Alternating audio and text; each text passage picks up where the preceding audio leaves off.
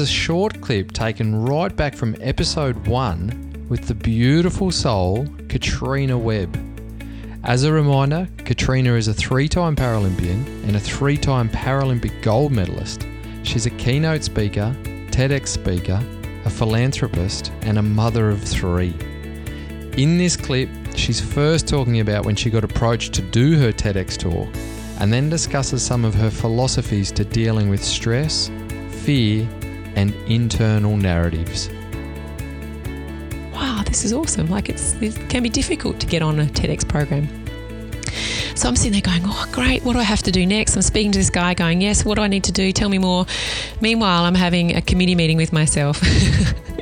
He doesn't hear this, but this is my internal discussion going, oh gosh, like TEDx, that means you've got to stay on that red dot and you can't move off of it. And you're not allowed to have any notes. And there's a live audience of, 600 plus people. And then you're live streamed. And then, they obviously package that up that can be shared with the world. And so automatically I'm thinking, what happens if I get really nervous? Like I still get nervous. I'm a human being as a speaker. We all do. But what happens if I got really uncontrollably nervous and I, messed up? What happens if I made a mistake? What happens if I'm no good? What will people think of me? I have all these... Again, all of those story. All those, wonderful fears. And then I even have this one which makes myself laugh. I even had a thought, my own self, that said, Katrina, why don't you just be busy on that day? Like, don't even check your diary, but just, if you tell him you're busy, guess what? You don't have to do it.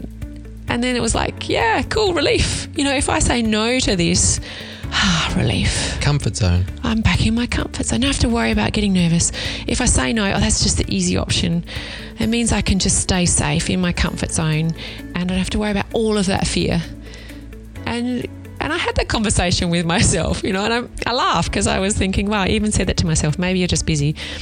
But for me, it was something that was so important that I wanted to do. Didn't mean I didn't have any of those fears. I recognised them. They came and I just went, you know what, thanks, mind. You're just trying to protect me. I really appreciate that. But this is really important to me. So I said yes.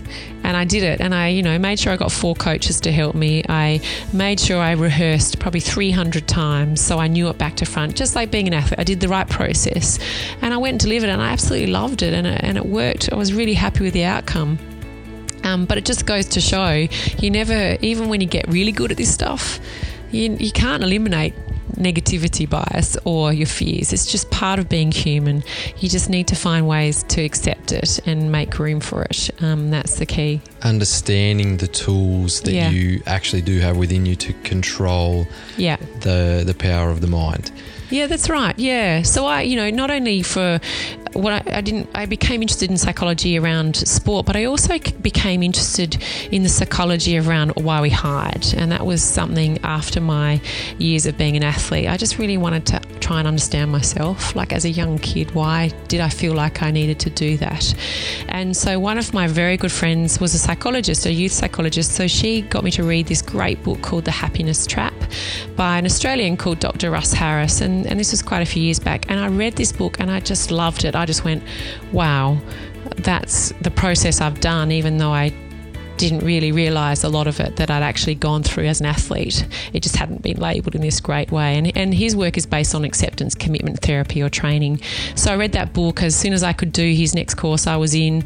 I think I've read about 12 of the textbooks now and I just really love this work. It's called acceptance, commitment therapy, right? Or training. So it's about learning to accept, committing to what you value and what you're good at, and practice it. So some really, I don't know if you've shared with your listeners about that before, but it's something that I really love, and most of my work now is based on ACT or acceptance commitment therapy.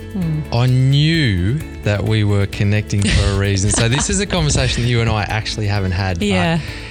The acceptance and commitment therapy has played a big role in my life through massive adversity that I've suffered about 2.5 years ago.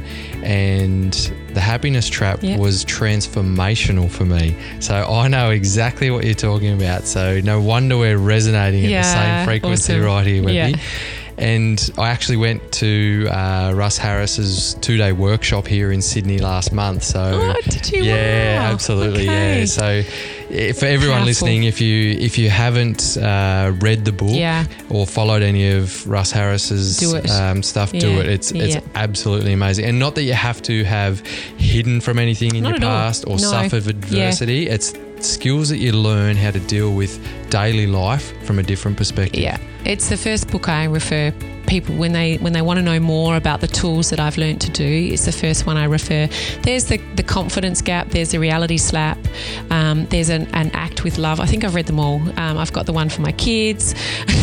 I've read the textbooks, for therapists. So I just really wanted to understand it more, and I just love all the 6 different areas of ACT. About not fusing to those thoughts and defusing, and what tools you can do, and even the light bulb moment for me, which really made a difference, is the thing they call the self as context. So it's knowing that there's a you inside that isn't your thoughts or your feelings. It's the you, that no one can have an impact on. And when you realise that your thoughts and feelings are not you, they're just a part of you, that's powerful, because it allows that space between you and your thoughts and your feelings. So if there's a space, you can actually do something in that space.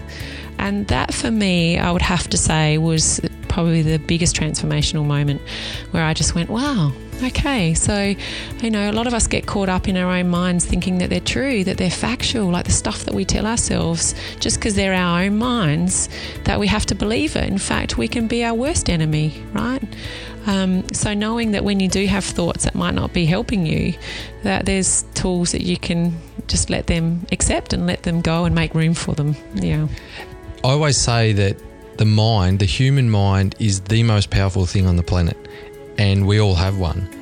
And when you can understand that there is these tools and these tactics that you can actually learn to help you control the most powerful thing on the planet. Yeah. When I was exposed to this over the last couple of years, and the more that I learn about it, I just think, wow, I wish I was exposed to it at a younger age, but I'm extremely grateful that I'm understanding it now. And I've been down the rabbit hole of neuro-linguistic programming and this acceptance and commitment therapy, a lot of life coaching myself, and my coach is a functional neurology expert, and spent a lot of time with some amazing psychologists over time. It just blows my mind how much control we actually have. Yeah,